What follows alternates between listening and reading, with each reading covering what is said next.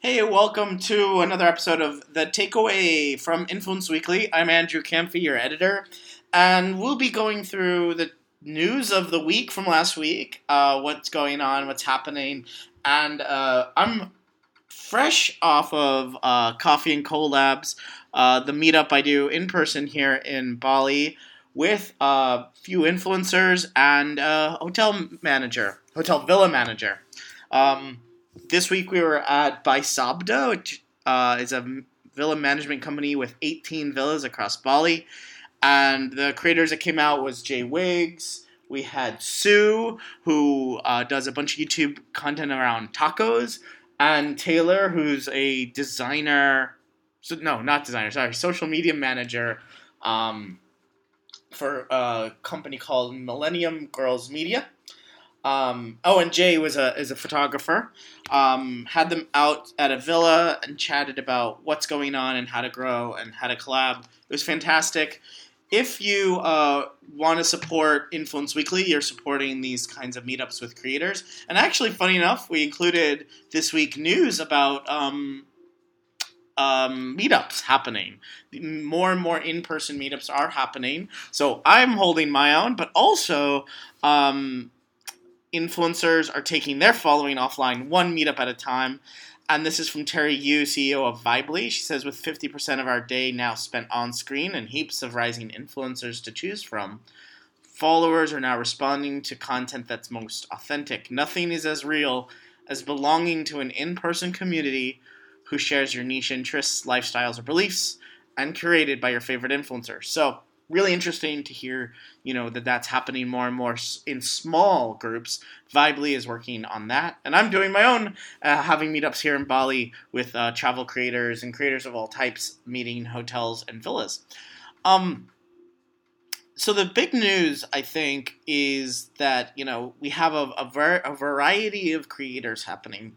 One of these articles called No More Numbers, which highlighted illustrators like Dan Woodger, that they talked about follower bias, that apparently when hiring an illustrator from Instagram or just in any means, they need an Instagram following to be hired. And that's really interesting, right? I'm actually hearing now, I'm doing some research with hotels here in Bali, reaching out to them, asking them what they're doing with influencers, how it's working out, and actually getting most of them are saying very much they don't really care.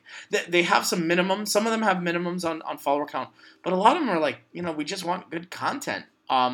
They're going to use that content in their own marketing. They have their own ways to get distribution. They don't really need to rely on 100% on an influencer's distribution. Really interesting.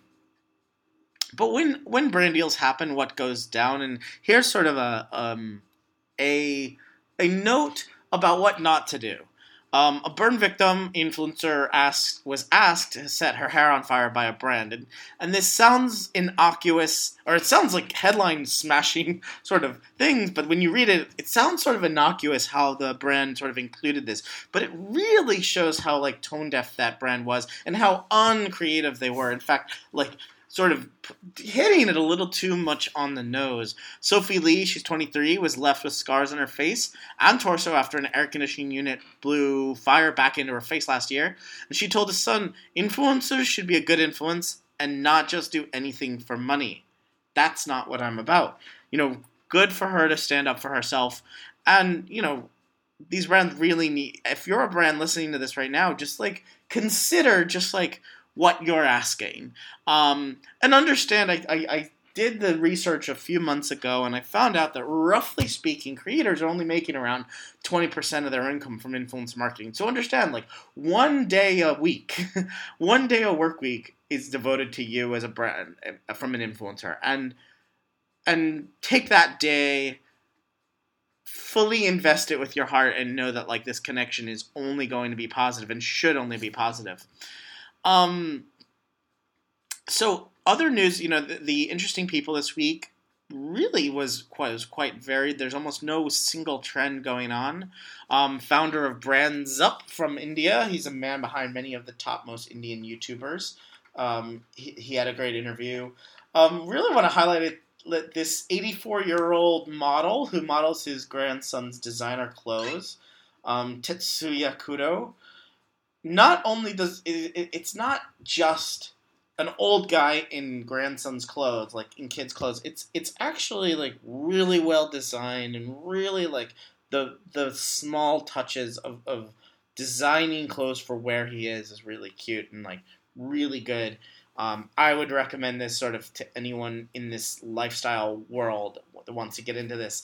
Go check this out and really look for that like top content. Um, sort of a funny thing, Rianne Mayer from Instagram, she revealed what her reality looks like. So she took a bunch of like very hot model photos and then showed herself without sort of the turns and the looks and the model tricks that models go through. Really interesting to see and very funny. Actually, it's more funny than interesting. Zena Tachomi had her. There's a great analytical look into this Swiss-Italian influencer and her ongoing partnership with L'Oreal, a brand that she's been working with since September 2018. It uses a term that I think the big takeaway here is it uses a term that I was unfamiliar with, which is MIV. Which, let me double check what that means, because I keep forgetting. I know earned media value, or EMV, but MIV is now again I'm checking here. Something, where is that? Oh, here it is, media impact value. And this is from Launch Metrics.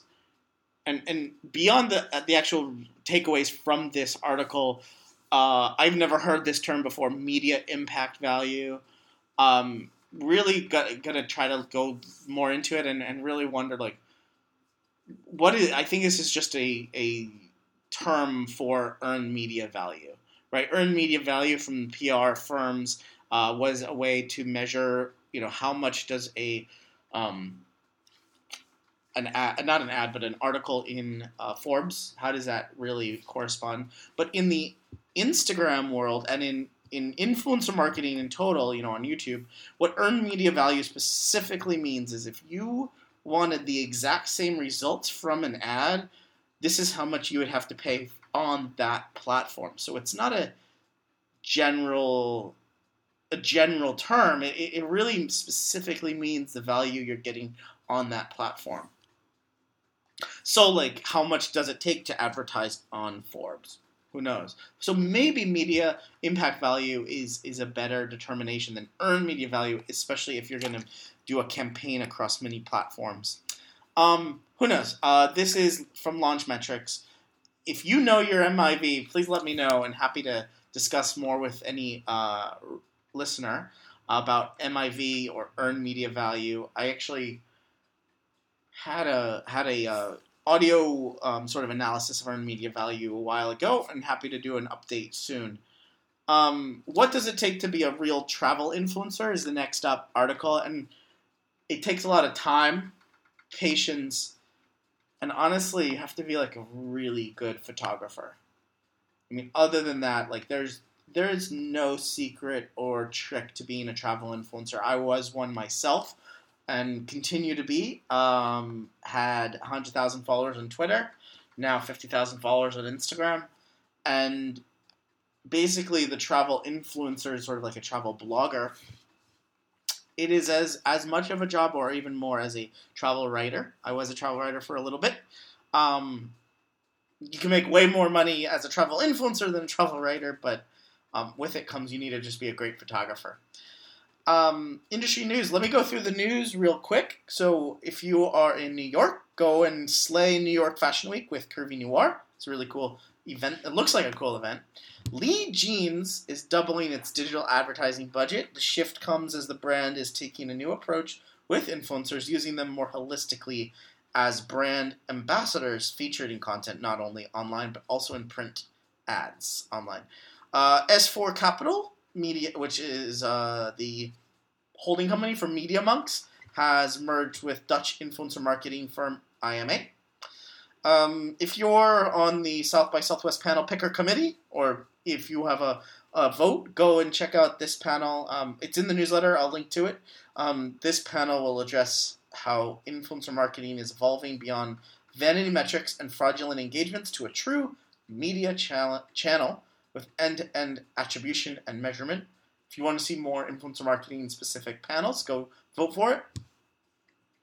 Half of teens turn to YouTube for news, preferring influencers over traditional news organizations.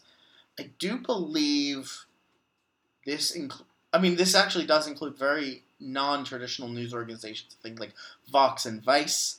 Really good to see that this is getting noticed and talked about. I definitely use YouTube to keep up with the news. Love it beyond me traveling all the time out of the country, so YouTube keeps me informed. Really interesting little campaign from the UK. Get It Right from a Genuine Site. It's trying to battle piracy. I think some really big UK influencers are on this campaign. And sort of the final news is Ogilvy UK inked a deal with Instagram influencer marketing platform Takumi that gives clients like Bacardi and Skoda the ability to execute local campaigns with influencers in multiple languages quickly. Cool. You're getting the audio in the version now. If you want to read the text version, go ahead and click the link in the email that you got this with.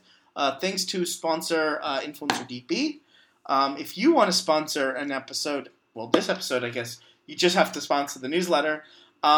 Check out my sponsorship opportunities and email me at hi@influenceweekly.co. This was a quick one because you're going to be getting a couple emails. If you're a paid subscriber, you'll be getting a couple of really cool analysis emails this week with audio notes. I don't want to call it a podcast, calling it audio notes.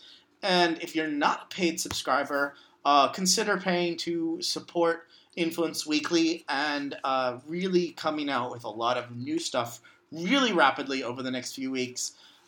Excited for a redesign of the website. We'll have a library redesign and all, but maybe that's about 2 to 3 weeks away. Thanks so much for listening to the news. Get back to your commute. Keep your eyes on the road. Have a great one. Bye.